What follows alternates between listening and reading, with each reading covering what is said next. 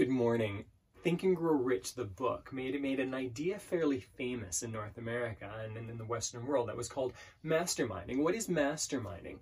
Masterminding is the idea of combining your mind with others and basically seeing where it goes, coming up with better ideas instead of one person coming up with their own ideas or another person coming up with, or just two people together and getting double the ideas. You actually get really unique ideas because there's a bunch of different, we have so much creativity and we bounce ideas off each other. And I wanted to talk just really quickly about the value of this and the maybe encourage you to try this out yourself in some ways. Now, my guess is that you've already been doing this in some ways, but I want to make this more intentional for you and strategic.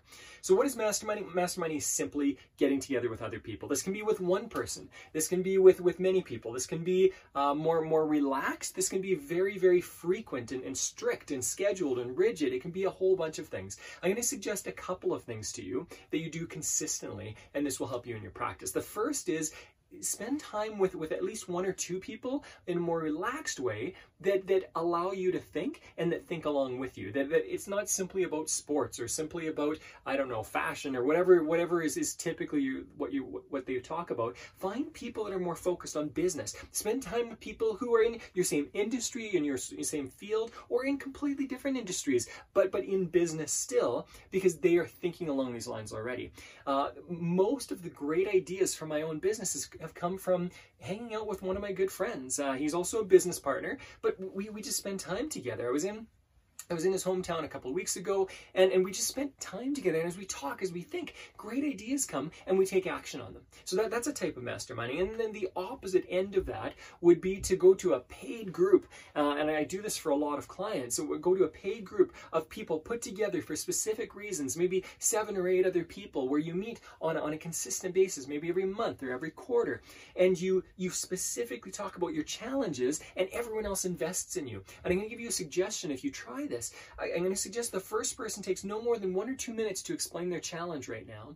And the other people, whether it's 10, 15, 20, 30 minutes, really throw themselves and focus on that other person. Simply work to help that person, work to help them network better, maybe put them in touch with somebody from your network, or give some ideas, or maybe some resources that you've used in the past. And when we do that, we are consistently growing together, and it's beautiful how that can turn out in our lives.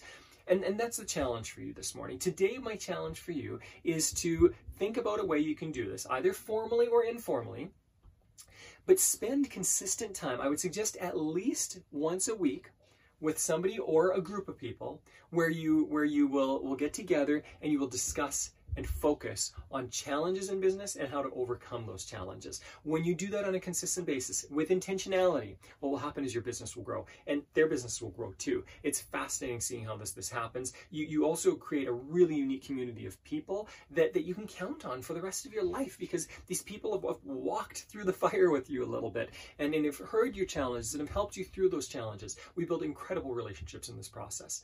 Enjoy your day, enjoy this process, and I know you've got this.